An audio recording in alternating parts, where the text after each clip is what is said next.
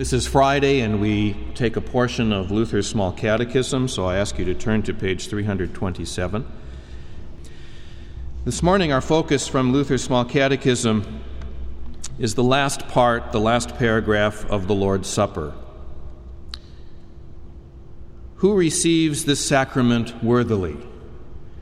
Fasting and bodily preparation are certainly fine outward training, but that person is truly worthy and well prepared who has faith in these words, given and shed for you for the forgiveness of sins.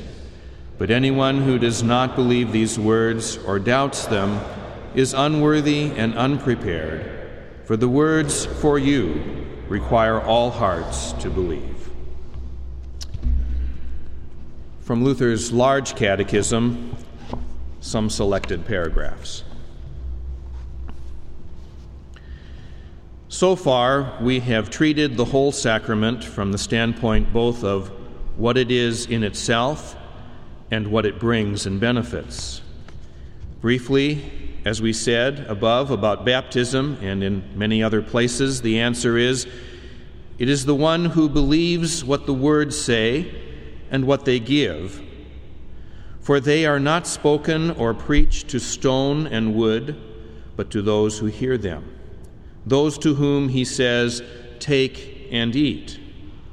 And because he offers and promises forgiveness of sins, it can be received in no other way than by faith. This faith he himself demands in the word when he says, "Given for you," and "shed for you."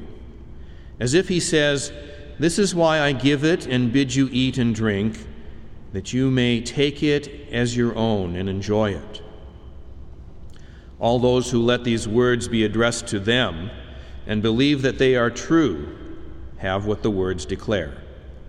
For those who do not believe have nothing, for they let this gracious blessing be offered to them in vain and refuse to enjoy it.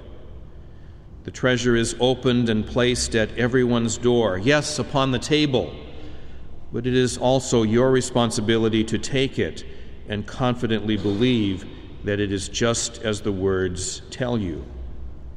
Now, this is the sum total of a Christian's preparation to receive this sacrament worthily. Because this treasure is fully offered in the words, it can be grasped and appropriated only by the heart. Such a gift and eternal treasure cannot be seized with the hand. Fasting, prayer, and the like may have their place as an external preparation and children's exercise so that one's body may behave properly and reverently toward the body and blood of Christ. But the body cannot grasp and appropriate what is given in and with the sacrament. This is done by faith of the heart that discerns and desires such a treasure. But suppose you say, "What if I feel that I am unfit?" Answer: this is my struggle as well, especially inherited from the old order when we tortured ourselves to become so perfectly pure that God might not find the least blemish in us. Because of this, we became so timid that everyone was thrown into consternation, saying, "Alas, you are not worthy." Then nature and reason begin to contrast our unworthiness with this great and precious blessing, and it appears like a dark lantern in contrast to the bright sun, or as manure in contrast to jewels. Then because they see this, such people will not go to the sacrament and wait until they are prepared, until 1 week passes into another, and 1/2 year into yet another. If you choose to fix your eye on how good and pure you are, to wait until nothing torments you, you will never go. People with such misgivings must learn that it is the highest art to realize that this sacrament does not depend on our worthiness.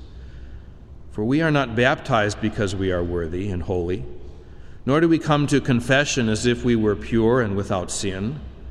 On the contrary, we come as poor, miserable people precisely because we are unworthy.